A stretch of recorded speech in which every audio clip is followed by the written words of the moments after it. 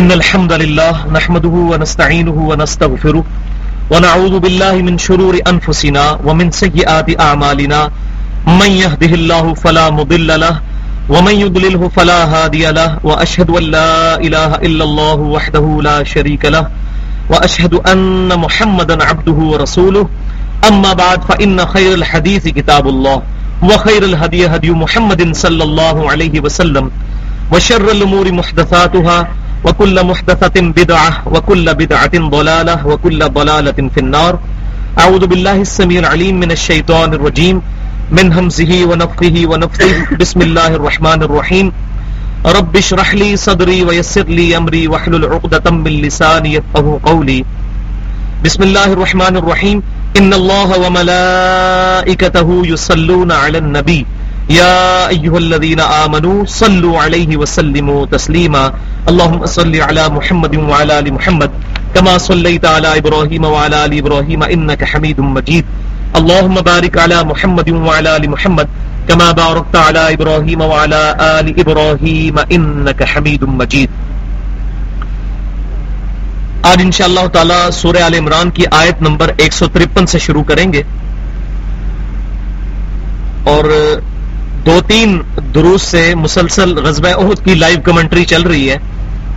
غزوہ احد کے دوران صحابہ کرام علیہم رضوان سے جو اجتہادی غلطیاں ہوئیں اور ان کی وجہ سے پھر مسلمانوں کو کیا خمیازہ بھگتنا پڑا، اس میں اللہ تبارک و تعالیٰ نے صحابہ کرام علیہم رضوان کی غلطیوں کو پوائنٹ آؤٹ کر کے ان کے لیے عام معافی کا بھی اعلان فرمایا اور آئندہ کے لیے ان کی اصلاح فرمائی.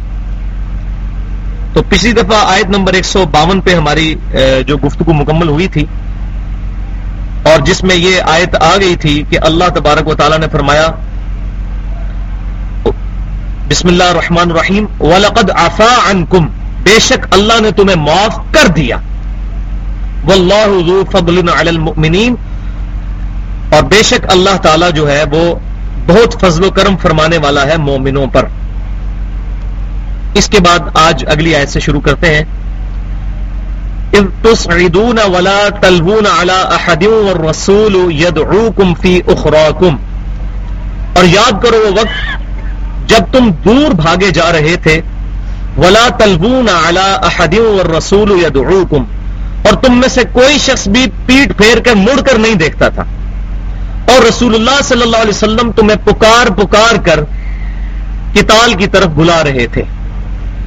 یعنی نبی صلی اللہ علیہ وسلم کی نافرمانی کرنے کی وجہ سے ایسی کافروں کی دھاک بیٹھی مسلمانوں پر کہ نبی صلی اللہ علیہ وسلم پکار پکار کر صحابہ کو بلا رہے ہیں میدان قتال کی طرف، لیکن ان پر ایسی دہشت طاری ہو چکی تھی کہ وہ بھاگے جا رہے تھے. اور آج کے دور میں آپ دیکھ لیں، میں نے پچھلی دفعہ بات کی تھی کہ آج نبی صلی اللہ علیہ وسلم ہم میں موجود بھی نہیں ہے، اس کے باوجود آج اگر ہم نبی صلی اللہ علیہ وسلم کی نافرمانی کریں تو ہمیں تو آپ کی دعاؤں میں سے بھی حصہ نہیں ملنے والا.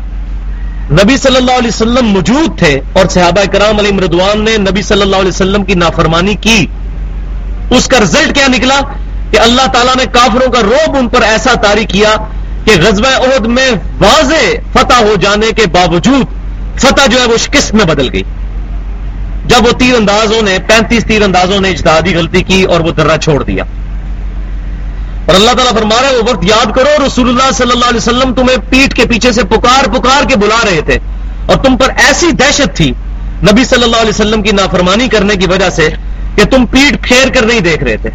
آج مسلمانوں کا بھی یہی حال ہے کہ آج ہم پر کفار کی ایسی دہشت پڑ چکی ہے کہ لاکھ لوگوں کو قرآن سنائیں، حدیث سنائیں، لوگوں کو قتال کی اہمیت بتائیں، لیکن دل کے اندر اللہ تعالیٰ کے حضور قربانی کا جذبہ پیدا ہی نہیں ہوتا. ایسا کافروں نے ہمارے اوپر رعب طاری کر دیا ہے. وَلِعَوْذُ بِاللَّهِ تَعَالَى. وَالرَّسُولُ يَدْعُوكُمْ فِي أُخْرَاكُمْ، رسول اللہ صلی اللہ علیہ وسلم تمہارے پیچھے سے تمہیں بلا بلا کے پکار رہے تھے. فَأَثَابَكُمْ غَمًّا بِغَمٍّ لِكَيْ لَا تَحْزَنُوا عَلَى مَا فَاتَكُمْ، پھر اللہ تعالیٰ نے تمہیں غم پر غم دلایا، غم کے اوپر غم تمہارے اوپر آیا تاکہ تمہیں غم نہ ہو اس چیز کا جو تم سے چلی گئی. ولا ما اصابکم، اور نہ اس مصیبت پر تم غم کھاؤ جو تم پر مصیبت آئی. غم پر غم آیا. مثال کے طور پر کسی شخص کو پاؤں میں کانٹا چبھ جائے، یہ ایک چھوٹی تکلیف ہے. اسی دوران انسان کی داڑھ درد کرنی شروع کر دے تو داڑھ کا درد اتنا غالب ہو جائے گا کہ پاؤں میں کانٹے کی تکلیف بھول جائے گی. جیسا کہ بعض اوقات جب عورتوں کی ڈلیوری ہوتی ہے اس دوران ان پر اتنی پین ہوتی ہے کہ بعض اوقات ڈلیوری کو آسان کرنے کے لیے لیڈی ڈاکٹر کٹ بھی لگاتی ہے، اس کٹ کا درد ہی فیل نہیں ہوتا کیونکہ اس سے بڑی تکلیف ہو رہی ہوتی ہے. تو جب انسان کو زیادہ بڑی تکلیف ہو رہی ہو تو چھوٹی تکلیف بھول جاتی ہے. پاؤں میں کانٹا چبھ جائے اور اس کے بدلے میں داڑھ کا درد شروع ہو جائے تو پاؤں کے کانٹے کا درد یاد نہیں رہے گا. تو اللہ تعالیٰ فرما رہا ہے ہم نے تمہیں غم پر بڑا غم دیا تاکہ تم اس مصیبت کو بھول جاؤ اور جو میں تکلیف پہنچی تھی اس کو بھول کر دوبارہ میدان قتال کی طرف لوٹ آؤ. اور وہ غم پہ بڑا غم کیا تھا؟ نبی صلی اللہ علیہ وسلم کی شہادت کی خبر. اس سے بڑا تو غم ہی کوئی نہیں تھا. یعنی صحابہ کرام علیہم رضوان کے لیے ان کو اپنی تکلیفیں بھول گئیں. کسی کا بیٹا اگر شہید ہو گیا تھا اس کو اپنے بیٹے کی شہادت بھول گئی، کسی کا خامند شہید ہو گیا تھا اس کو اپنے خامند کی شہادت بھول گئی. جب نبی صلی اللہ علیہ وسلم کی شہادت کی افواہ پھیلی تو صحابہ کرام علیہم رضوان کو اپنی تکلیفیں بھول گئی اور سب کے سب اب نبی صلی اللہ علیہ وسلم کی شہادت کی خبر کی وجہ سے جو ہے وہ اتنے پریشان ہوئے کہ ان کو اپنی تکلیف کا احساس نہیں رہا. تو اللہ تعالیٰ فرماتا ہے ہمیں آپ پر اتنا غم طاری کیا صحابہ کرام علیہم رضوان پر تاکہ وہ اس تکلیف کو بھول جائیں. واللہ خبیر بما تعملون، اور اللہ تعالیٰ خبردار ہے جو کچھ تم اس وقت کر رہے تھے. ثم انزل علیکم من بعد الغم امنة نعاسا، پھر اللہ تبارک و تعالیٰ نے غم کے بعد تم پر سکینت اور امن اور سکون نازل فرمایا. اور وہ سکون کس حالت میں تھا؟ نعاسا یغشا طائفة منکم، کہ تم میں سے ایک گروہ ایسا تھا جس پر غنودگی تا رہی تھی، نیند آ رہی تھی. اور نیند انسان کو کس وقت آتی ہے؟ جب انسان کو کوئی غم نہ ہو. جب تکلیف اور پریشانی ہو پھر نیند تو نہیں آتی، نیند تو اڑ جاتی ہے. تو اللہ تبارک و تعالیٰ نے مسلمانوں پر نیند کا غلبہ کیا کیونکہ نیند کی وجہ سے انسان فریش ہو جاتا ہے. یہ نیند کی خاصیت. بہت زیادہ انسان میں تھکاوٹ ہو، چند منٹ کی نیند آئے، ایک جھونکا آئے تو انسان بالکل فریش ہو جاتا ہے. تو اس وقت نبی صلی اللہ علیہ وسلم کہ جو شہادت کی خبر پھیلی اور مسلمانوں پر غم آیا، اس کے بعد اللہ تعالیٰ نے مسلمانوں کے اوپر غنودگی طاری کر دی. اور اس کا ذکر صحیح بخاری کے اندر موجود ہے. سیدنا طلحہ رضی اللہ تعالیٰ عنہ کہتے ہیں کہ اس دن ہم تلوار اٹھاتے تھے تو اتنی نیند کا غلبہ تھا کہ تلوار ہمارے ہاتھ سے چھوٹ جاتی تھی، پھر اٹھاتے تھے پھر چھوٹ جاتی تھی. نیند پر کنٹرول نہیں رہا تھا ہمارا. تو اس نیند کی برکت سے مسلمانوں کو اللہ تبارک و تعالیٰ نے وہ غم دور کر دیا. ویسے بھی دنیا کے اندر جب کوئی تکلیف ہو انسان سو کر اٹھے تو بڑا فریش ہو جاتا ہے، اس کا غم جو ہے وہ تازہ نہیں رہتا اس طرح. تو صحابہ کرام علیہم رضوان پر غنودگی چھا گئی اور پھر انہوں نے دل جمی کے ساتھ نبی صلی اللہ علیہ وسلم کے ساتھ مل کر مقابلہ کیا. اور میں نے پچھلی دفعہ بھی اس کے پورے خاکے میں بتایا تھا. پھر اللہ تبارک و تعالیٰ نے دوبارہ شکست کو اس درجے کی فتح میں تو نہیں لیکن کم از کم کافروں کو وہاں سے ٹال دیا. یہ برکت ظاہر ہوئی کہ مسلمانوں کی روب کی وجہ سے کافر پھر دوبارہ حملہ نہیں کر سکے. جو انہوں نے نقصان پہنچانا تھا، نبی صلی اللہ علیہ وسلم کے مبارک داؤد شہید ہوئے، وہ پچھلی دفعہ آیات گزر چکی ہیں، لیکن اس کے بعد ان کی ہمت نہیں ہوئی کہ دوبارہ سے حملہ کریں. تو اللہ تبارک و تعالیٰ نے مسلمانوں کے اوپر ایسی کیفیت طاری فرمائی. غزوہ احد کے دن دو صحابہ کرام کی جو بہادری ہے اس کو مینشن کرنا بڑا ضروری ہے. اس میں پہلے نمبر پر سیدنا سعد بن ابی وقاص ہیں رضی اللہ تعالیٰ عنہ. سیدنا علی رضی اللہ تعالیٰ عنہ کہتے ہیں، بخاری اور مسلم کی متفق علیہ حدیث ہے کہ میں نے اپنی زندگی میں کسی شخص کے لیے نبی صلی اللہ علیہ وسلم کو یہ فرماتے نہیں سنا کہ میرے ماں باپ تجھ پہ قربان. لیکن سیدنا سعد بن ابی وقاص کے لیے اس دن نبی صلی اللہ علیہ وسلم نے اپنے ماں باپ کو جمع فرمایا اور آپ بار بار کہہ رہے تھے سعد میرے ماں باپ تجھ پہ قربان، تیر چلاتا جا. تو نبی صلی اللہ علیہ وسلم کے دفاع کے لیے وہ تیر چلاتے جاتے تھے اور آپ صلی اللہ علیہ وسلم کی حفاظت فرما رہے تھے. اور صحیح مسلم میں تو الفاظ موجود ہیں، آپ صلی اللہ علیہ وسلم نے انصار سے پکار کے فرمایا کون ہے جو اللہ کے نبی کی جان بچائے اور جنت میں میرا پڑوس حاصل کر لے. ایک انصاری آگے بڑھا اور لڑتا ہوا شہید ہوا، پھر دوسرا، تیسرا، چوتھا، پانچواں، چھٹا، ساتواں، لائن وار وہ لوگ شامل ہوئے اور اپنی پکی سیٹ کرواتے گئے جنت میں نبی صلی اللہ علیہ وسلم کا پڑوس. سب سے بڑی چیز جنت میں جو حاصل ہو سکتی ہے اللہ کے دیدار کے بعد وہ نبی صلی اللہ علیہ وسلم کا مبارک پڑوس ہے. تو اس دن انصار نے قربانیاں اس طرح پیش کی اور سعد بن ابی وقاص رضی اللہ تعالیٰ عنہ نے تیر چلا کر نبی صلی اللہ علیہ وسلم کی ظاہری اسباب کے تحت، بچانے والا تو اللہ تعالیٰ، لیکن ظاہری سبب اللہ تعالیٰ نے سعد بن ابی وقاص رضی اللہ تعالیٰ عنہ کو بنا دیا اور آپ رضی اللہ تعالیٰ عنہ کا ہاتھ بھی شل ہو گیا اس دوران. اور دوسری ہستی سیدنا طلحہ، صحابہ اکرام کہتے ہیں کہ غزوہ احد کا دن طلحہ کا دن تھا اور طلحہ رضی اللہ تعالیٰ عنہ عرب کے شیروں میں سے شیر تھے. انہوں نے نبی صلی اللہ علیہ وسلم کو اپنے مبارک، آپ کے جسم مبارک کو اپنے کندھوں پر اٹھا کر پہاڑ کے اوپر چڑھ کے اور نبی صلی اللہ علیہ وسلم کا دفاع فرمایا. جس دن کے چند صرف 12 صحابہ حضور کے ساتھ رہ گئے تھے اور باقی سب کے سب کفار کی دہشت کی وجہ سے بھاگ گئے تھے. سیدنا طلحہ رضی اللہ تعالیٰ عنہ میں شامل تھے. اور جامعہ ترمذی میں حدیث ہے کہ نبی صلی اللہ علیہ وسلم بیٹھے ہوئے تھے تو ایک شخص نے سوال کیا، یہ مناقب سیدنا طلحہ کے اندر موجود ہے جامعہ ترمذی میں صحیح سند کے ساتھ. ایک شخص نے سوال کیا کہ کیا اس وقت روئے ارض پہ کوئی ایسا شخص موجود ہے جس نے اپنا سارا کام کر دیا ہو، جس نے مسلمان ہونے کا حق ادا کر دیا ہو، جس نے اللہ تعالیٰ کے لیے اپنی کمٹمنٹ پوری کر دی ہو؟ تو صحابہ کرام کہتے ہیں آپ صلی اللہ علیہ وسلم خاموش ہو گئے. تھوڑی دیر بعد سیدنا طلحہ وہاں پر آئے سبز کپڑے پہنے ہوئے. اس سے یہ پتہ چلا کہ سبز کپڑے پہننا بھی صحابہ کرام سے ثابت ہے اور قرآن پاک میں موجود ہے جنتیوں کا لباس بھی سبز ہوگا.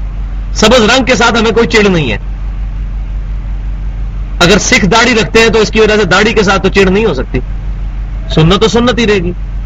اسی طریقے سے اگر چند اہل بدعت میں سے کئی لوگوں نے سبز رنگ کو اپنا شعار بنا لیا تو اس کی وجہ سے سبز رنگ سے ہمیں نفرت نہیں ہو سکتی. تو سیدنا طلحہ رضی اللہ تعالیٰ عنہ نے سبز رنگ کا لباس پہنا ہوا تھا. تو نبی صلی اللہ علیہ وسلم نے فرمایا وہ سوال کرنے والا کدھر گیا؟ پھر آپ صلی اللہ علیہ وسلم نے فرمایا یہ ہے شخص جس نے دنیا میں آنے کا اپنا مقصد پورا کر دیا ہے. غزوہ احد کے دن اس نے نبی صلی اللہ علیہ وسلم کے لیے اپنی جان کا نذرانہ پیش کرنے سے بھی درگزر نہیں کیا. اپنی طرف سے تو انہوں نے کوشش کر دی کہ نبی صلی اللہ علیہ وسلم کے لیے اپنی جان قربان کر دیں، وہ تو اللہ تعالیٰ نے ان کو محفوظ کیا. تو سیدنا سعد بن ابی وقاص اور سیدنا طلحہ رضی اللہ تعالی عنہما، اللہ تعالیٰ قیامت والے دن ہمیں ان کا ساتھ نصیب فرمائے. اب یہ سائملٹینیس کنٹراسٹ آ رہا ہے. یہ تو مومنین کا کردار تھا، اب آ رہا ہے منافقین کا.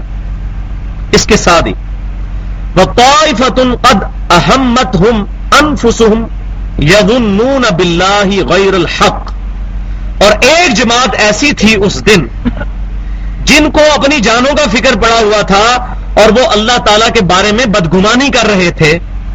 کون سی بدگمانی؟ ظن الجاہلیہ، جاہلیت کے زمانے کی جو بدگمانیاں تھی وہ لوگ کر رہے تھے. یہ وہ منافقین تھے جو اوپر سے تو مسلمان تھے اور ظاہر ہے کہ اس وقت تک منافقین کا پردہ چاک نہیں ہوا تھا. اوپر سے تو کلمہ کو مسلمان تھے، ان کو منافق تو کہا نہیں جا سکتا تھا. یہ تو آج کی ڈیٹ میں ہمیں پتا نہیں کہ منافق کون تھا، اس وقت تو نہیں پتا چلتا تھا. نبی صلی اللہ علیہ وسلم کو اللہ تعالیٰ نے نام بتا دیے تھے لیکن آپ صلی اللہ علیہ وسلم کو اس وقت اجازت نہیں تھی. غزوہ تبوک کے بعد آپ نے پھر اعلان جو ہے منافقین کو ایک ایک کر کے مسجد سے باہر نکالا اور ان کی جو مسجد درار تھی اس کو بھی جو ہے وہ مسمار کر دیا.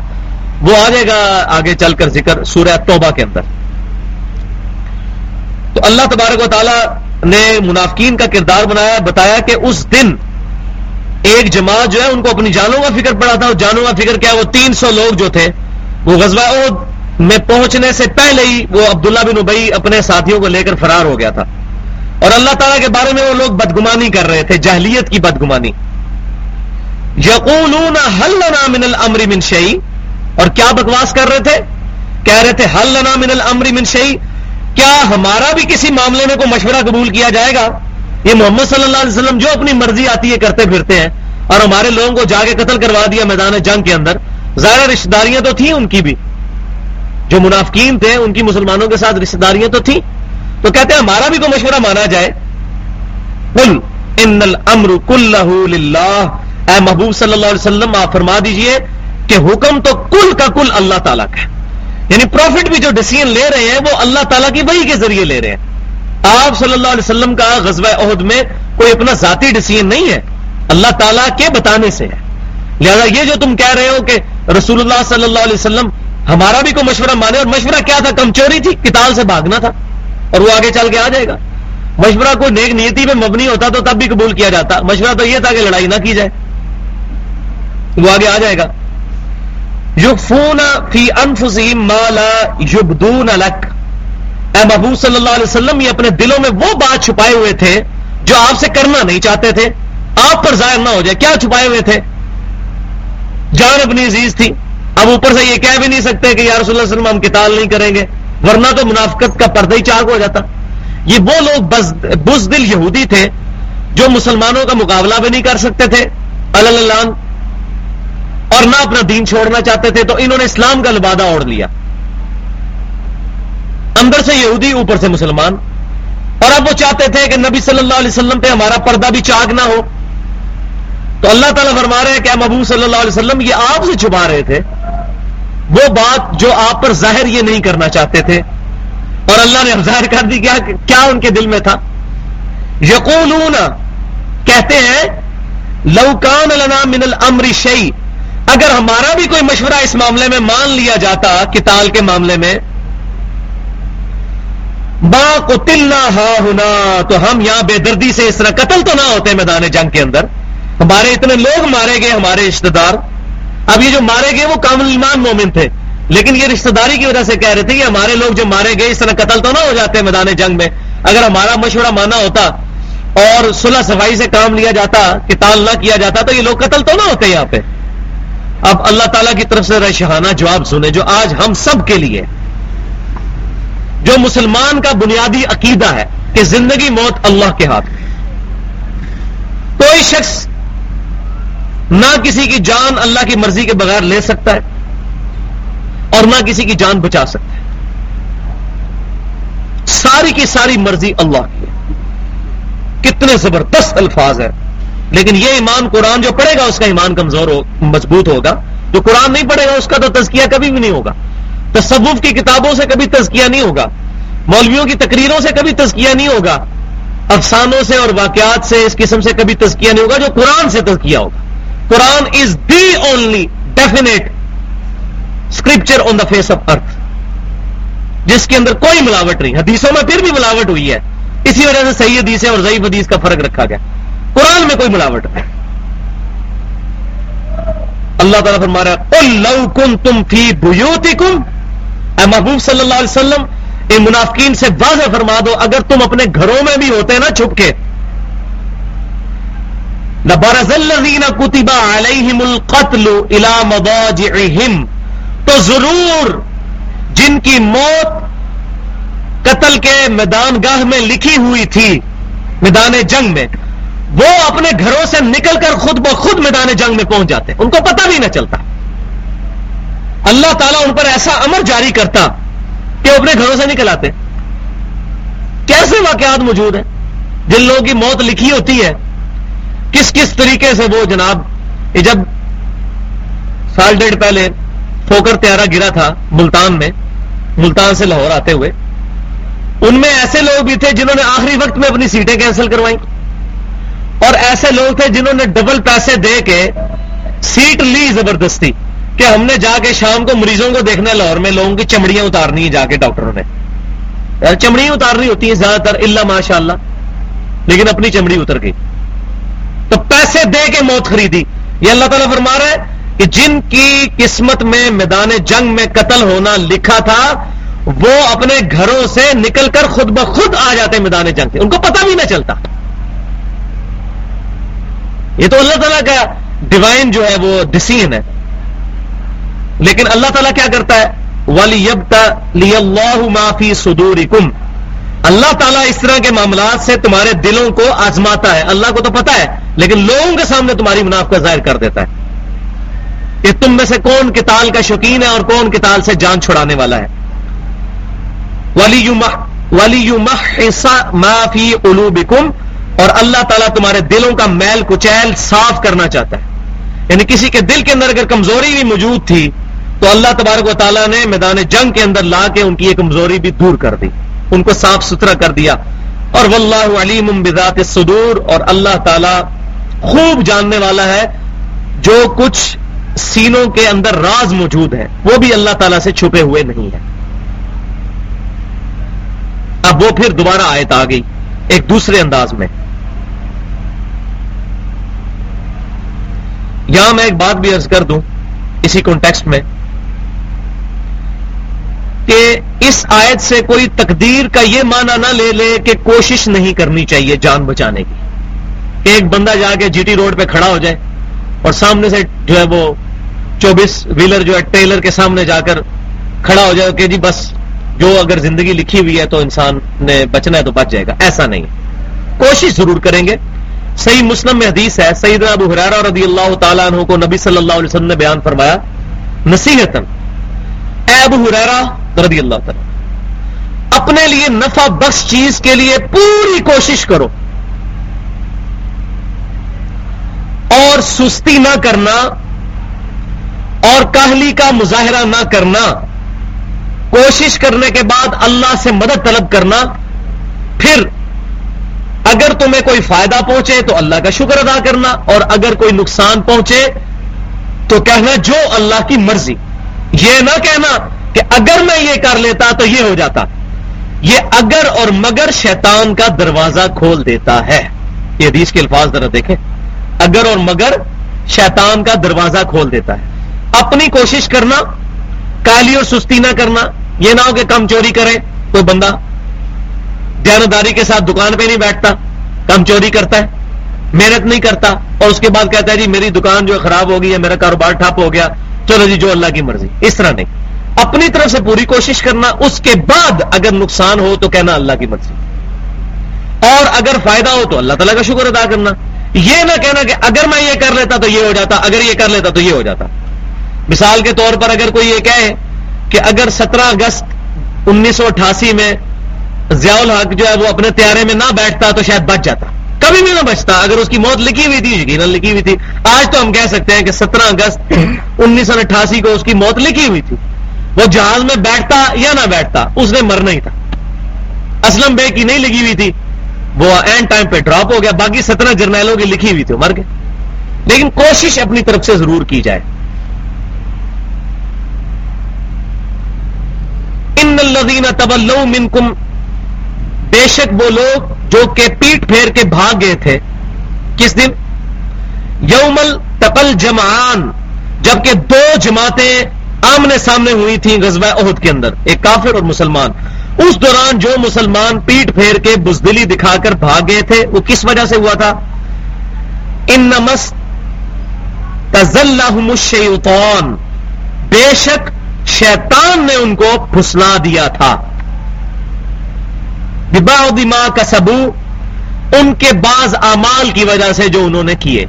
یعنی کہ برے یا غلطیوں والے اعمال کی وجہ سے بعض اوقات شیطان کا حملہ انسان پر ہو جاتا ہے، جس کی بڑی مثال جو آج کل ہمارے گھر گھر کا مسئلہ ہے جی. کسی کو جادو ٹونے کا مسئلہ ہو جاتا ہے، کسی کے اوپر عصیب کا سایہ ہو جاتا ہے. یہ کیوں ہوتا ہے؟ وہ اس لیے ہوتا ہے کہ جب ہم اللہ تعالیٰ کے ذکر سے غفلت اختیار کرتے ہیں. سورہ زخرف میں آتا ہے کہ جو شخص رحمان کے ذکر سے غفلت اختیار کرے گا اللہ تعالیٰ اس پہ شیطان مسلط کر دے گا. تو جب ہم اللہ تعالیٰ کے ذکر سے غافل ہوتے ہیں، خصوصاً عورتوں کے جب مخصوص ایام ہوتے ہیں نماز بھی چھوڑ دیتی ہیں، ذکر نہیں چھوڑنا. صرف قرآن نہیں پڑھ سکتی، باقی ذکر اذکار تو کرنا چاہیے ان دنوں میں بھی تاکہ شیطان دور رہے. خصوصاً صبح شام کے جو سنت اذکار ہیں، اور ان میں وہ 5 اذکار جو ہم نے وہ چھپوا دیے میں، آیت الکرسی کا وظیفہ، آخری 3 سورتیں 3 دفعہ، لا الہ الا اللہ وحدہ لا شریک لہ لہ الملک ولہ الحمد وہو علی کل شیء قدیر 10 دفعہ. اس طرح اعوذ بکلمات اللہ التامات من شر ما خلق، یہ 3 دفعہ. اور بسم اللہ الذی لا یضر مع اسمہ شیء فی الارض ولا فی السماء وهو السمیع العلیم، یہ 3 دفعہ. یہ جو 5 وظیفے اور آیت الکرسی کا وظیفہ، یہ جو ہم نے چھاپ دیے ہوئے ہیں، جادو ٹونا، وبائی امراض اور قدرتی حادثات سے بچنے کے صحیح وظائف سنت، یہ وظائف تو کرنے چاہیے. وظائف کریں گے شیطان دور بھاگے گا اور بیماریاں انسان کے قریب نہیں آئیں گی انشاءاللہ. تو اللہ تعالیٰ فرما رہا ہے شیطان نے پھسلا دیا تھا ان کو اس دن اپنی بعض کمزوریوں کی وجہ سے. اس سے یہ بھی پتا چلا کہ صحابہ کرام علیہم رضوان کامل الایمان مؤمن ہونے کے باوجود شیطان سے محفوظ نہیں ہے. اگر صحابہ کرام محفوظ نہیں ہے تو امام حنیفہ رحمۃ اللہ علیہ، امام شافعی رحمۃ اللہ علیہ، امام احمد بن حنبل رحمۃ اللہ علیہ، امام مالک رحمۃ اللہ علیہ، امام بخاری، امام مسلم، یہ بڑے بڑے بزرگان دین جن کی جوتیوں کے برابر بھی نہیں ہیں ہم لوگ، یہ بھی شیطان سے محفوظ نہیں ہے. ان پہ بھی شیطان کا حملہ ہو سکتا ہے. شیطان سے محفوظ صرف اللہ کے مخلص بندے ہیں جن کو اللہ نے اپنے لیے خالص کر لیا، اور وہ صرف انبیاء کرام ہیں علیہم السلام. انبیاء کے علاوہ کوئی بھی اللہ کا مخلص بندہ نہیں ہے. مخلص بندہ، مخلص تو ہم ہو سکتے ہیں کہ ہم اللہ کے لیے اخلاص شو کریں، مخلص بندہ صرف انبیاء کرام ہے جن کو اللہ خالص کر لے اپنے لیے. اس لیے کہتے ہیں ہم کہ امام اپنا اس کو بناؤ کہ جو اللہ تعالیٰ نے ہمارا امام بنایا ہے. ما ضل صاحبکم وما غوا، تمہارے نبی نہ کبھی بہکے ہیں نہ کبھی بے راہ چلے ہیں. تو صحابہ کرام علیہم رضوان پر بھی شیطان کا حملہ ہو سکتا تھا، اور یہ دیکھ لیں ہم غزوہ احد کے معاملے میں ہوا. بخاری اور مسلم کی متفق علیہ حدیث ہے، نبی صلی اللہ علیہ وسلم نے فرمایا کہ ہر شخص کے ساتھ ایک شیطان لگا ہوا ہے. ایک صحابی نے بڑی جرأت کر کے پوچھا یا رسول اللہ صلی اللہ علیہ وسلم آپ کے ساتھ بھی؟ آپ نے فرمایا صلی اللہ علیہ وسلم ہاں میرے ساتھ بھی، لیکن اللہ تعالیٰ نے مجھے اس پر طاقت دی، میں نے اس کو مسلمان کر لیا ہے، وہ مجھے اب نیکی کا ہی مشورہ دیتا ہے. نبی صلی اللہ علیہ وسلم کے علاوہ کسی کے ساتھ بھی کوئی ایسا شیطان نہیں جو نیکی کا مشورہ دیتا ہو، چاہے سیدنا ابوبکر، عمر، عثمان و علی رضی اللہ عنہم اجمعین ہی کیوں نہ ہو. تو آئیڈیل ذات صرف نبی صلی اللہ علیہ وسلم کی ہے. البتہ صحابہ کرام کا جہاں پر اجماع ہو جائے یا خلیفہ راشد کوئی فیصلہ کرے اور صحابہ کرام اس پہ یونیورسلی ایگریڈ کر لیں تو وہ بھی حجت بن جائے گا، کیونکہ اجماع امت بھی جو ہے وہ حجت ہے. پوری امت کبھی بھی گمراہی پہ جمع نہیں ہوگی. یہ صحیح سند کے ساتھ المستدرک للحاکم میں کتاب العلم چیپٹر میں انٹرنیشنل نمبرنگ کے مطابق 399 نمبر حدیث ہے. تو امت کا اجماع، صحابہ کا اجماع جو ہے، انڈیویجول کسی صحابی کی رائے نہیں، صحابہ کا اجماع وہ حجت ہوگا. تو اللہ تعالیٰ فرماتا ہے کہ شیطان نے پھسلا دیا تھا ان لوگوں کو. ظاہر نبی صلی اللہ علیہ وسلم کو چھوڑ کر سارے بھاگے سوائے 12 بندوں کے جو صحیح بخاری میں موجود ہے. وَلَقَدْ عَفَى اللَّهُ عَنْهُمْ، بے شک اللہ تعالیٰ نے ان کو معاف کر دیا. پاسٹ ٹینس کا صیغہ ہے، معاف کر دیا. لہذا آج اگر کوئی رافضی صحابہ کرام پر لعن طعن کرتا ہے اور ان آیتوں کو پڑھ کر صحابہ کرام کے بارے میں کوئی بکواس کرتا ہے تو اسے اپنی آخرت کی فکر کرنی چاہیے. وَلَقَدْ عَفَى اللَّهُ عَنْهُمْ، بے شک اللہ تعالیٰ نے ان کو معاف کر دیا.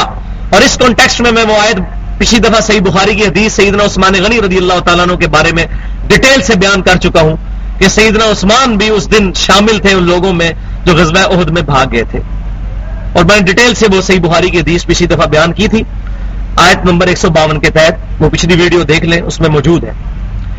ان اللہ غفور حلیم، بے شک اللہ تعالیٰ بخشنے والا ہے اور برداشت کرنے والا ہے. یعنی اللہ تعالیٰ اگر برداشت کرنے والا، حلم والا نہ ہوتا تو گرفت فرما لیتا. جیسا کہ آگے چل کے سورہ سبا کے اندر آیت ہے، سورہ فاطر کی آخری آیات ہے کہ اگر اللہ تعالیٰ غلطیوں پر پکڑنا شروع کر دے تو روئے عرض پہ کوئی چلنے پھرنے والا نہ بچے، اللہ تعالیٰ اس پہ گرفت کر لے. تو اللہ تعالیٰ کا یہ حلم اور برداشت ہے کہ اللہ تعالیٰ نے ان غلطیوں سے درگزر فرمایا. یا ایھا الذین آمنو، اے ایمان والو. اب پھر اسی مضمون کو لے کے چلا جا رہا ہے کہ جی اگر ہم میدان جنگ میں نہ جاتے تو زندہ بچ جاتے. لا تکونوا کالذین کفروا، ان لوگوں کی طرح نہ ہو جانا جنہوں نے کفر اختیار کر لیا یہ بات کر کے. وقالوا، اور جو کہتے ہیں لإخوانہم اذا ضربوا فی الارض او کانوا غزا لو کانوا عندنا ما ماتوا، جب ان کے بھائی قتال کے لیے، جہاد کے لیے سفر پر نکلے تو کہتے ہیں اگر آج ہمارے بھائی ہمارے پاس موجود ہوتے تو قتل تو نہ ہوتے، نہ مارے جاتے اگر گھروں میں موجود ہوتے. وما قتلوا، نہ قتل ہوتے. لیجعل اللہ ذلک حسرۃ فی قلوبہم، یہ تو اللہ تعالیٰ نے ان کے دل میں ایک حسرت ڈال دی ہے. یہ ان کی وشفل تھنکنگز ہیں، ان کی خام خیالیاں ہیں کہ ہمارے بھائی ہمارے پاس ہوتے تو مرتے نا. موت تو ان کو آنی تھی، چلے ان کو تو موت آئی ہے نہ آئی، لیکن انہوں نے تو اپنا بیڑا غرق کر لیا، اپنا ایمان برباد کر لیا یہ بات کر کے کہ اگر ہمارے بھائی ہمارے پاس موجود ہوتے تو آج قتل نہ ہوتے. واللہ یحیی و یمیت, اور اللہ ہے جو زندگی دیتا ہے اور مارتا ہے. اللہ کے علاوہ کسی کے اور کے ہاتھ میں زندگی اور موت نہیں ہے. واللہ بما تعملون بصیر, اور اللہ تعالی دیکھ رہا ہے جو تم اعمال کر رہے ہو. اس کے اندر بڑی چھپی ہوئی دھمکی ہے کہ یہ جو تمہاری حرکتیں ہیں نا, اللہ تعالیٰ چاہے تو فوراً گرفت فرما لے اس کے اوپر, لیکن یہ اللہ تعالیٰ تمہاری رسی ڈھیلی کی ہوئی, یہ نہ سمجھنا اللہ تعالیٰ تمہارے کرتوت دیکھ نہیں رہا, پکڑے گا قیامت والے دن. دنیا میں رسی ڈھیلی ہے, اللہ تعالیٰ تمہارے اعمال کو دیکھ رہا ہے. جیسے دھمکی لگائی جاتی ہے نا, بعض اوقات گھر میں بھی ہوتا ہے کہ باپ جو ہے وہ بیٹے کو کہتا ہے کہ پتر جو کچھ تو کر رہا ہے نا مجھے پتا ہے, ساری رپورٹاں مجھے مل دی ہیں, تو یہ نہ سمجھنا. تو بلا تمثیل میں بیان کر رہا ہوں کہ اللہ تبارک و تعالی ہر عمل کو دیکھ رہا ہے. تو یہ جو صرف نظر فرما رہا ہے یہ اللہ تعالیٰ کی رحمت ہے, اس سے ناجائز فائدہ نہ اٹھایا جائے بلکہ اللہ تعالیٰ کی طرف رجوع لایا جائے. وَلَئِن قُتِلْتُمْ فِي سَبِيلِ اللَّهِ, اللہ تعالیٰ فرما رہا ہے ظالموں اس بات پہ غور کرو, اگر تم واقعی مارے جاؤ اللہ کی راہ میں, اس سے بڑی کیا خوش نصیبی ہو سکتی ہے.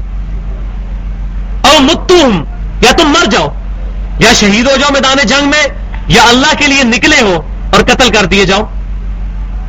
اللہ کے لیے نکلنا, قتال کے لیے بھی نکلنا ہے, علم دین حاصل کرنے کے لیے بھی نکلنا ہے. صحیح مسلم میں حدیث موجود ہے, نبی صلی اللہ علیہ وسلم نے فرمایا جب بھی کوئی جماعت قرآن کی تعلیم کے لیے کسی جگہ پر جمع ہوتی ہے, فرشتے ان کو ڈھانپ لیتے ہیں, اللہ تعالیٰ کی طرف سے اطمینان ان پر نازل ہوتا ہے ان ذکر کی محفلوں پہ. ذکر کی محفلیں اللہ والی نہیں, جہاں پر قرآن کی دعوت, قرآن سیکھا اور سکھایا جا رہا ہو.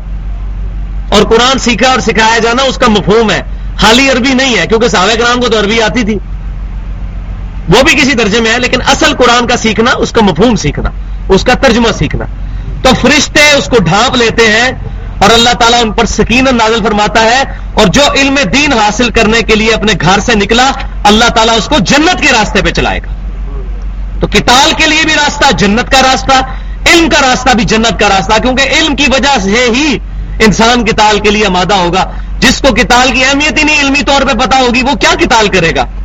جو فجر کی نماز ہی جماعت کے ساتھ مسجد میں اٹھ کے نہیں پڑھ سکتا تکبیر اولا کے ساتھ, اس نے جا کے اللہ تعالیٰ کو کیا جان دینی ہے.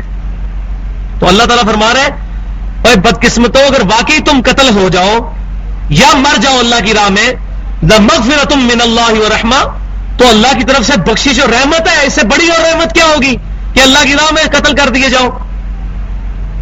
وَرَحْمَةٌ خَيْرٌ مِّمَّا يَجْمَعُونَ, اور یہ رحمت اللہ کی ان تمام چیزوں سے بڑھ کے ہے جو تم نے جوڑی ہوئی ہیں. یعنی دنیا کی ساری نعمتیں ایک طرف اور اللہ کی راہ میں جان کا قربان ہو جانا ایک طرف. اللہ اکبر کبیرہ والحمد للہ کثیرہ وسبحان اللہ بکرۃ واصیلا.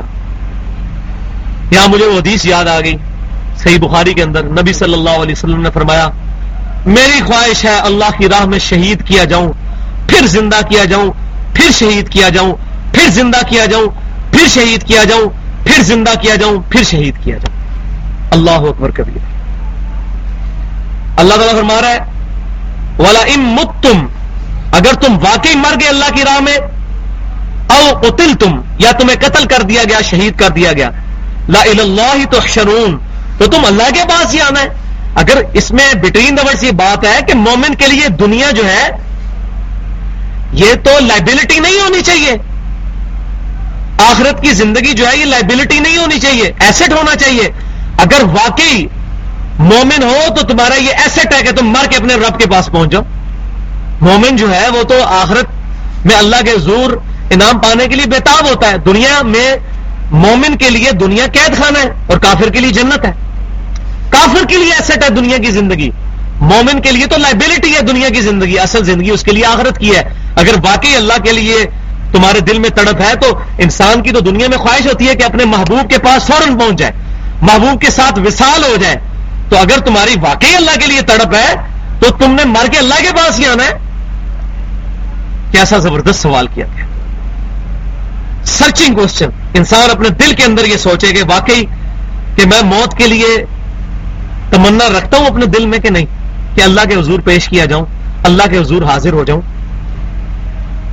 فَبِمَا رَحْمَةٍ مِّن اللَّهِ, تو پس اللہ کی رحمت ہے محبوب صلی اللہ علیہ وسلم. بہت زبردست آیت آ رہی ہے. دائین کے لیے یہ ایپیکس ہے کہ دائی کو کیسا ہونا چاہیے. بس اے محبوب صلی اللہ علیہ وسلم, اللہ تعالیٰ کی خاص رحمت ہے مومنین کے لیے. کیا رحمت ہے؟ لنت لہم, کہ آپ ان کے لیے بڑے نرم خو ہیں. یعنی آپ صلی اللہ علیہ وسلم بڑے نرم دل ہیں صحابہ کرام کے لیے. اور اگر آپ نرم دل نہ ہوتے, وَلَوْ كُنْتَ فَظًّا غَلِيظَ الْقَلْبِ, اے محبوب صلی اللہ علیہ وسلم اگر آپ صلی اللہ علیہ وسلم بڑے تند مزاج اور بڑے سخت مزاج والے ہوتے صحابہ کرام کے لیے, لَنْفَضُّوا مِنْ حَوْلِكَ, کبھی بھی یہ جھمگٹا صحابہ کا آپ کے گرد جمع نہ ہوتا. یہ آپ کا اخلاق اور آپ کی نرمی ہے صلی اللہ علیہ وسلم کہ صحابہ کرام کھینچے چلے آتے ہیں آپ کی طرف. تو یہ آپ کو اس لیے بتایا جا رہا ہے کہ اب صحابہ کرام نے جو غلطی کی غزوہ احد میں, اس کے بعد یہ نہ ہو جائے کہ آپ ان کے لیے دوبارہ سخت ہو جائے کہ تم نے یہ کیا حرکت کی جس کی وجہ سے مسلمانوں کو شکست کا سامنا ہوا. اتنی بڑی غلطی کے بعد بھی آپ صلی اللہ علیہ وسلم نے ان کے ساتھ نرمی سے ہی پیش آنا ہے. اللہ اکبر کبیرہ. مجھے آیت یاد آ گئی سورہ قلم کی, وَإِنَّكَ لَعَلَىٰ خُلُقٍ عَظِيمٍ, اے محبوب صلی اللہ علیہ وسلم آپ اخلاق کے بلند ترین درجے پر فائز. عبداللہ بن سلام رضی اللہ تعالیٰ عنہ سے پوچھا گیا, صحیح بخاری اور مسلم کی متفق علیہ حدیث ہے, بتائیے کہ تورات میں اور یہودیوں کی کتابوں میں حضور صلی اللہ علیہ وسلم کی کیا نشانیاں ہیں؟ تو انہوں نے کافی نشانیاں بیان فرمائی. ان میں یہ تھی کہ آپ صلی اللہ علیہ وسلم کے ساتھ جو جتنا بد اخلاقی سے پیش آئے گا آپ اتنا ہی خوش اخلاقی سے اس سے پیش آئیں گے, اور آپ کا خوش اخلاقی اس کی بد اخلاقی کے ساتھ بڑھتی چلی جائے گی, ڈائریکٹلی پروپورشنل ہوگی. جتنا کو بد اخلاق ہوگا اتنا ہی آپ صلی اللہ علیہ وسلم خوش اخلاق ہوتے چلے جائیں گے. تو آپ صلی اللہ علیہ وسلم کے بارے میں فرمایا جا رہا ہے کہ آپ صلی اللہ علیہ وسلم کا صحابہ کرام کے حق میں نرم دل ہونا اللہ کی رحمت ہے. اللہ نے آپ کو رحمت للعالمین بنایا ہے. وَمَا أَرْسَلْنَاكَ إِلَّا رَحْمَةً لِّلْعَالَمِينَ, سورہ انبیاء کی آیت نمبر 107. آپ صلی اللہ علیہ وسلم کو رحمت للعالمین بنا کر اللہ تعالیٰ نے بھیجا. تو یہ اللہ تعالیٰ کا رحمت بنانا آپ صلی اللہ علیہ وسلم کو صحابہ کرام کے حق میں بڑا بہتر ہے کہ آپ صلی اللہ علیہ وسلم اگر تند مزاج ہوتے تو کبھی بھی یہ صحابہ کرام پروانہ وار حضور کے گرد جمع نہ ہوتے. فَاعْفُ عَنْهُمْ, تو اے نبی صلی اللہ علیہ وسلم ہم نے تو معاف کر دیا صحابہ کرام کو, اب آپ بھی ذرا معاف کر دیجئے ان کو. یعنی حقوق العباد ساتھ ساتھ چل رہے ہیں. نبی صلی اللہ علیہ وسلم کے بھی حقوق مسخ ہوئے ہیں نا, اس میں صرف اللہ تعالیٰ کی تو نافرمانی نہیں ہوئی. حضور صلی اللہ علیہ وسلم نے جو 50 تیر اندازوں کا جو درے پر ڈیوٹی لگائی تھی, تو 35 نے جو اجتہادی غلطی کر کے وہ درہ چھوڑ دیا, تو حضور صلی اللہ علیہ وسلم کی نافرمانی کی. تو نبی صلی اللہ علیہ وسلم کو فرمایا جا رہا ہے کہ آپ صلی اللہ علیہ وسلم ان سے درگزر فرمائیں. دیکھیں پہلے اللہ نے معاف کیا, بعد میں کہا جا رہا ہے آپ بھی معاف کریں, اور خالی معافی نہیں, دل سے کدورت بھی نکل جائے. وَاسْتَغْفِرْ لَهُمْ, اور ان کے لیے اللہ کے حضور استغفار بھی کریں اے محبوب صلی اللہ علیہ وسلم. ایک اور جگہ آتا ہے کہ مومنین کے لیے استغفار کریں, آپ کا استغفار ان کے دلوں کے لیے بڑے سکون کا باعث ہے. تو حضور صلی اللہ علیہ وسلم کو حکم دیا جا رہا ہے آپ صحابہ کرام کے لیے معافی مانگیں اللہ کے حضور کہ یا اللہ ان کو معاف کر دے. تو صحابہ کرام کو بڑی تسلی ہوگی اس بات سے کہ حضور ہمارے لیے اللہ کے حضور استغفار کرنے.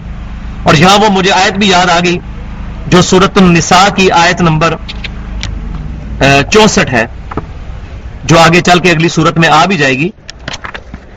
بسم اللہ الرحمن الرحیم. وَمَا أَرْسَلْنَا مِن رَّسُولٍ إِلَّا لِيُطَاعَ بِإِذْنِ اللَّهِ, اور ہم نے کوئی بھی رسول نہیں بھیجا مگر اس بات کے ساتھ کہ اللہ کے اذن کے ساتھ اس کی اطاعت کی جائے. یعنی اللہ تعالیٰ نے پروفٹس کو اپنا نمائندہ بنا کے دنیا میں بھیجا ہے, صرف انبیاء کرام علیہ السلام کو. وَلَوْ أَنَّهُمْ إِذْ ظَلَمُوا أَنفُسَهُمْ, اے محبوب صلی اللہ علیہ وسلم جب انہوں نے اپنی جانوں پر ظلم کیا تھا. یہ یہودیوں کے کانٹیکسٹ میں آیات چل رہی ہیں کہ یہودیوں نے حضور صلی اللہ علیہ وسلم کے ساتھ وعدہ خلافی کی اور عہد توڑا. تو جب انہوں نے غلطی کر لی تھی, جاؤ کا آپ صلی اللہ علیہ وسلم کے پاس آ جاتے, فاستغفر اللہ واستغفر لهم الرسول, پھر اللہ کے حضور نبی صلی اللہ علیہ وسلم ان کے لیے دعائے استغفار کرتے, اللہ کے حضور یہ توبہ کرتے, اور نبی صلی اللہ علیہ وسلم ان کے لیے دعائے مغفرت کرتے. لوجد اللہ تواب الرحیم, تو ضرور اللہ تعالیٰ کو توبہ قبول کرنے والا رحم فرمانے والا پا لیتے. یعنی نبی صلی اللہ علیہ وسلم جب دنیا میں موجود تھے اس وقت صحابہ کرام علیہ رضوان کو یہ حکم دیا گیا کہ جب کوئی غلطی ہو جائے صحابہ کرام حضور صلی اللہ علیہ وسلم کے پاس جا کے آپ سے دعا کروائیں. اس کو کہا جاتا ہے صحیح وسیلہ شخصی، کہ جب کوئی بندہ سامنے موجود ہو اس سے دعا کے لیے ریکویسٹ کی. یہ آج کے لیے نہیں ہے، آج کے لیے فٹ کریں گے تو یہ بد عقیدگی ہو جائے گی. کیوں؟ صحیح بخاری کے اندر حدیث موجود ہے، صحیح بخاری اور مسلم کی متفق علیہ حدیث ہے.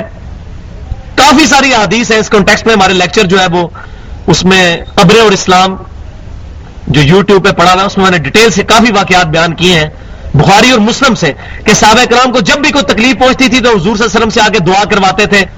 جیسے صحیح بخاری میں آتا ہے عبداللہ بن عتیق رضی اللہ تعالیٰ عنہ کی پنڈلی کی ہڈی ٹوٹ گئی، انہوں نے اپنی پگڑی اتار کے اپنی ہڈی پہ باندھ دی. نبی صلی اللہ علیہ وسلم کے پاس آئے، آپ صلی اللہ علیہ وسلم نے پوچھا یہ کیا ہوا ہے؟ تو انہوں نے کہا میری ہڈی ٹوٹ گئی. تو آپ صلی اللہ علیہ وسلم نے فرمایا اپنی ٹانگ سیدھی کرو، اپنے مبارک ہاتھ پھیرا، اسی وقت ٹانگ سیدھی ہوگی، بالکل ٹھیک ہوگی، ہڈی جڑ گئی. اس طرح کئی صحابہ کرام علیہم رضوان کے ساتھ کئی معاملات ہوئے تو حضور صلی اللہ علیہ وسلم کے معجزات ظاہر ہوئے، جن میں ایک بہت بڑا معجزہ بخاری اور مسلم کی متفق علیہ حدیث ہے کہ صلح حدیبیہ کے موقع پر صحابہ کرام کے پاس پانی ختم ہو گیا تو سیدنا عمر رضی اللہ تعالیٰ عنہ نے ایک پیالے میں پانی جمع کر کے حضور صلی اللہ علیہ وسلم کے پاس آئے اور کہا یا رسول اللہ صلی اللہ علیہ وسلم آپ اپنا مبارک ہاتھ اس میں ڈال دیں اور دعا فرمائیں.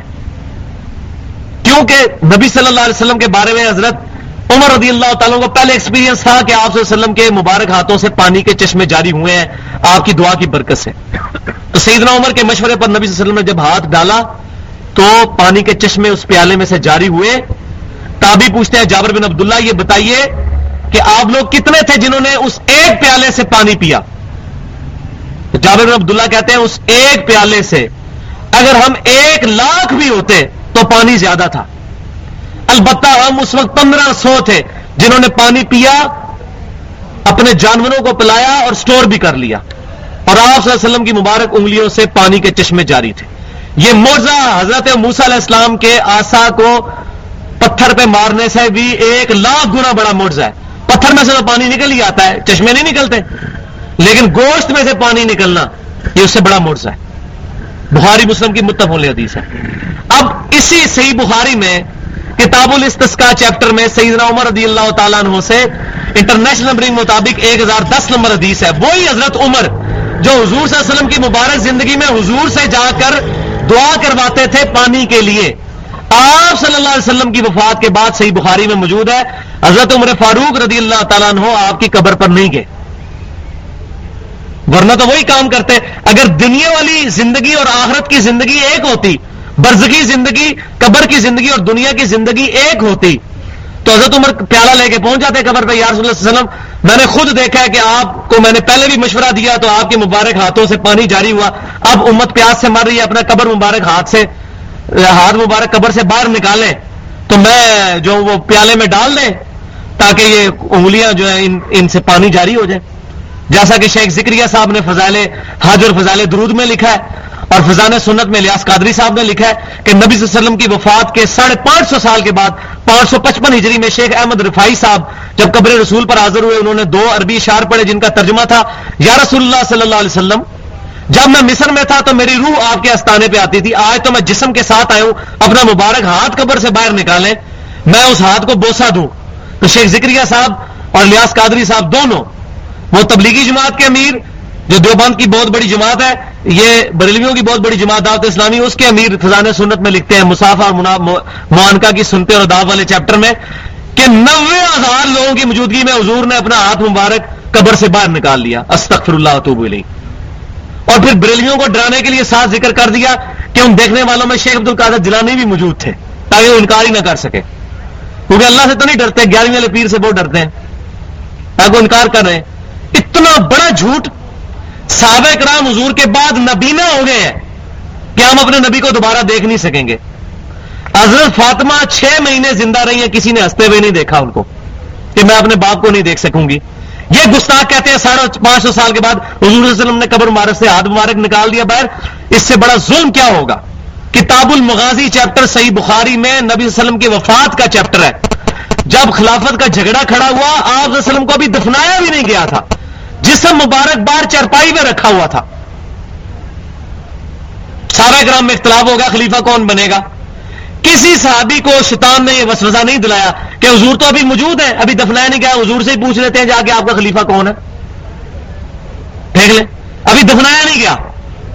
تو آپ کی اگر وہ زندگی دنیا کی سی زندگی ہوتی آپ کی وفات کے بعد کی، تو صحابہ کرام کہتے ہیں یا رسول اللہ وسلم آپ بتائیں آپ کا خلیفہ کون ہے. لیکن صحابہ کرام کو نہیں بتایا. لیکن یہ بات کے گستاخ ہیں جو قبر پہ جا کے پوچھ رہے ہیں. ادھر صحابہ کرام میت جو آپ صلی اللہ علیہ وسلم کا جسم مبارک باہر ہے تو نہیں پوچھ رہے. ان کو پتا ہے کہ آپ صلی اللہ علیہ وسلم اب آخرت کی زندگی میں چلے گئے، یہ دنیا کی زندگی سے اور یہ لوگ گستاخ جا کے قبر پہ جا کے زندگی کو دنیا کی زندگی پہ قیاس کر کے پوچھ رہے ہیں. اب ان کو کوئی پوچھے کہتے ہیں آپ بزرگوں کے گستاخ ہیں. ہم کہتے ہیں کہ ہاں ہم ان تمام بزرگوں کے گستاخ ہیں جو ہمارے رسول اللہ کے گستاخ ہیں، اور یہ ہمارے ایمان کا تقاضا ہے کہ ان گستاخوں کی ہم گستاخی کریں. ہم عبداللہ بن ابی کے گستاخ ہیں، وہ نبی صلی اللہ علیہ وسلم کی گستاخیاں کیا کرتا تھا. ہم مسلمہ کذاب کے بھی گستاخ ہیں، اسی کی پٹری کے اوپر چل کے جو ہم ذوالخویسرہ تمیمی خارجی کے بھی گستاخ ہیں جس نے حضور کو کہا تھا اتق اللہ یا محمد. یہ کوفی نجدی عراقی اس خبیث نے نبی صلی اللہ علیہ وسلم کے بارے میں اس طرح گستاخانہ جملہ. ہم ان تمام کے خلاف ہیں، سب کی گستاخی کرتے ہیں. تو صحیح وسیلہ شخصی حضرت عمر کیا کر رہے ہیں؟ بات کہاں سے کہاں نکل گئی.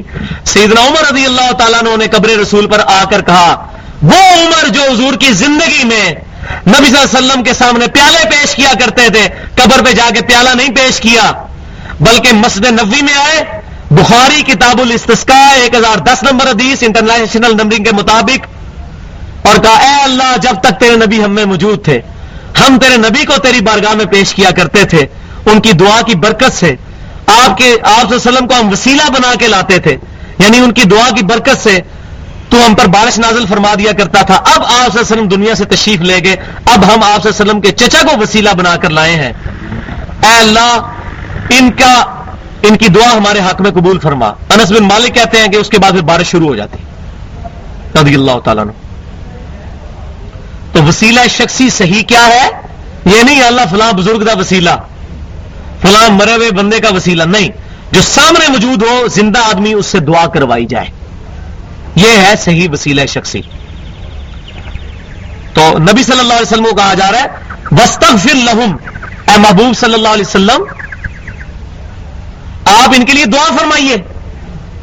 تو بات کہاں سے شروع ہوئی تھی؟ وَلَوْ أَنَّهُمْ إِذْ ظَلَمُوا أَنفُسَهُمْ جَاءُوكَ، کیونکہ آج کچھ بد عقیدہ لوگ ان آیتوں کو پڑھ کے کہہ رہے ہیں قبر رسول پہ جا کے آپ ان سے شفاعت کے لیے کہیں. شیخ ذکریہ صاحب فضائل حج میں لکھتے ہیں کہ قبر رسول پہ جائیں تو آپ یہ کہیں رسول اللہ صلی اللہ علیہ وسلم کو پکارے وہاں پر اور کہیں اسألک شفاعت یا رسول اللہ، نعوذ باللہ، اے اللہ کے رسول میں آپ سے سوال کرتا ہوں آپ کی شفاعت کا. اور میں نے بتایا غائب میں کسی ہستی کو پکارنا سوال کرنا شرک ہے. نبی صلی اللہ علیہ وسلم غائب میں السلام علیکم یا رسول اللہ پڑھ سکتے ہیں، یہ آپ کو مدد کے لیے پکارنا نہیں، آپ کو پکار کر سلام بھیجنا ہے آپ پہ. مدد کے لیے پکارنا کہ میں آپ کی شفاعت مانگتا ہوں نہیں، اللہ سے مانگیں گے.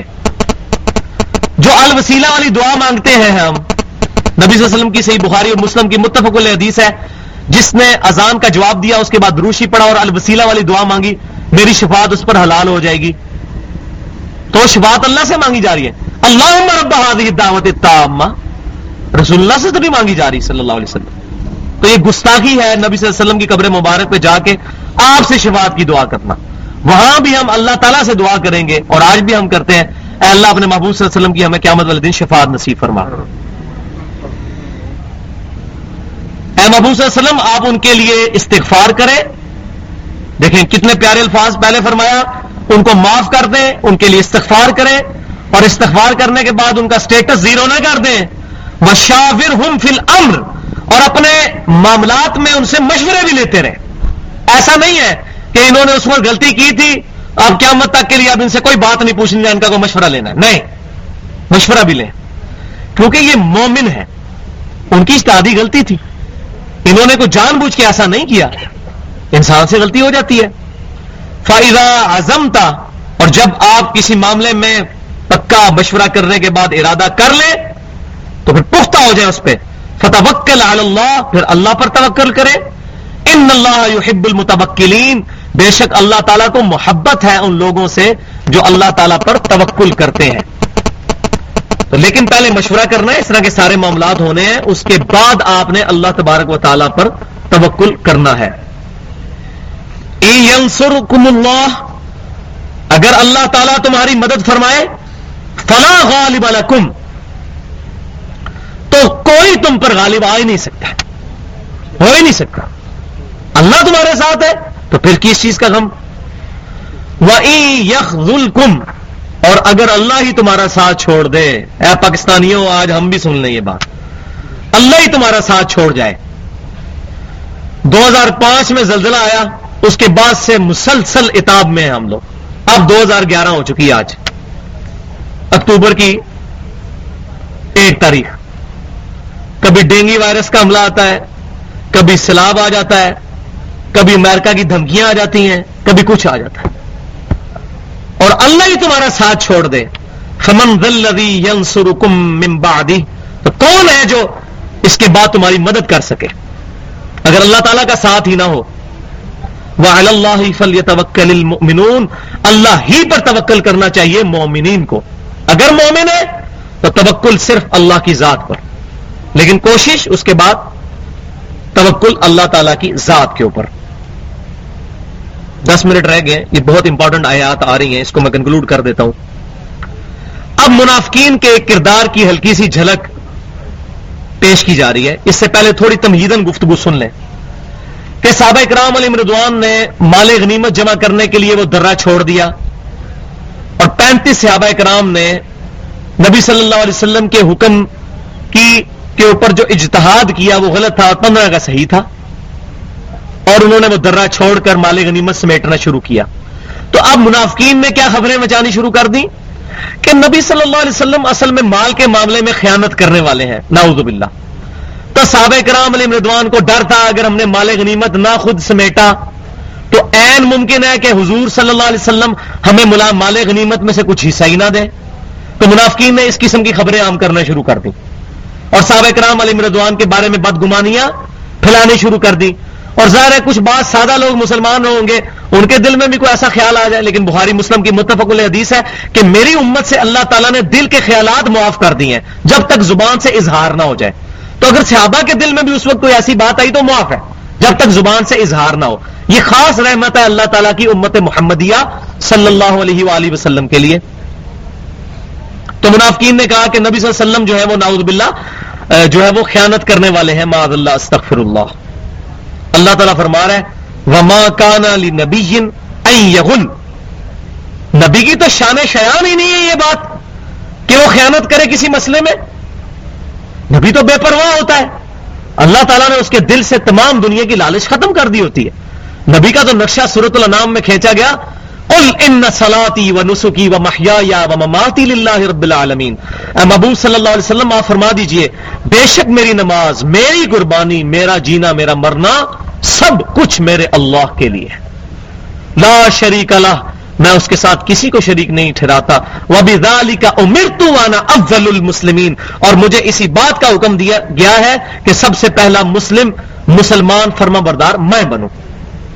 تو نبی تو اپنی امت میں سب سے انٹلیکچوئل لیول پر ہوتا ہے، اس کا تو تزکیہ نفس ہوا ہوتا ہے، وہ تو ایمان کی بھٹی ہوتا ہے، اس کے قریب جو جاتا ہے اس کو ایمان مل جاتا ہے. تو نبی صلی اللہ علیہ وسلم کے بارے میں ایسا گمان منافقین نے کیا. اللہ تعالیٰ فرما رہا ہے نبی کے لیے شان شان ہی نہیں ہے. یہ تو تم لوگوں کے دلوں میں ایسی باتیں تھیں، تم لوگوں کے دلوں میں مال کا لالچ تھا، اور وہ بعد میں ظاہر بھی ہوا کہ ہم تو جانا چاہتے تھے، یہ ہوا ہمیں بھی کچھ مال میں سے دو. وَمَن يَغْلُلْ يَأْتِ بِمَا غَلَّ يَوْمَ الْقِيَامَةِ، اللہ تعالیٰ فرما رہا ہے جو بھی کوئی خیانت کرے گا تو قیامت والے دن اس کی خیانت اس کے ساتھ آئے گی. پھر کسی کا مال ہتھیائے گا، کسی کا مال دبائے گا، قیامت والے دن وہ ساتھ آئے گی. اور یہاں مجھے حدیث یاد آ گئی، بڑی رکت انگیز حدیث، سیدنا سعد بن ابی وقاص، جن کا میں نے پہلے ذکر کیا کہ غزوہ احد کا دن ہے ہی سعد کا دن تھا.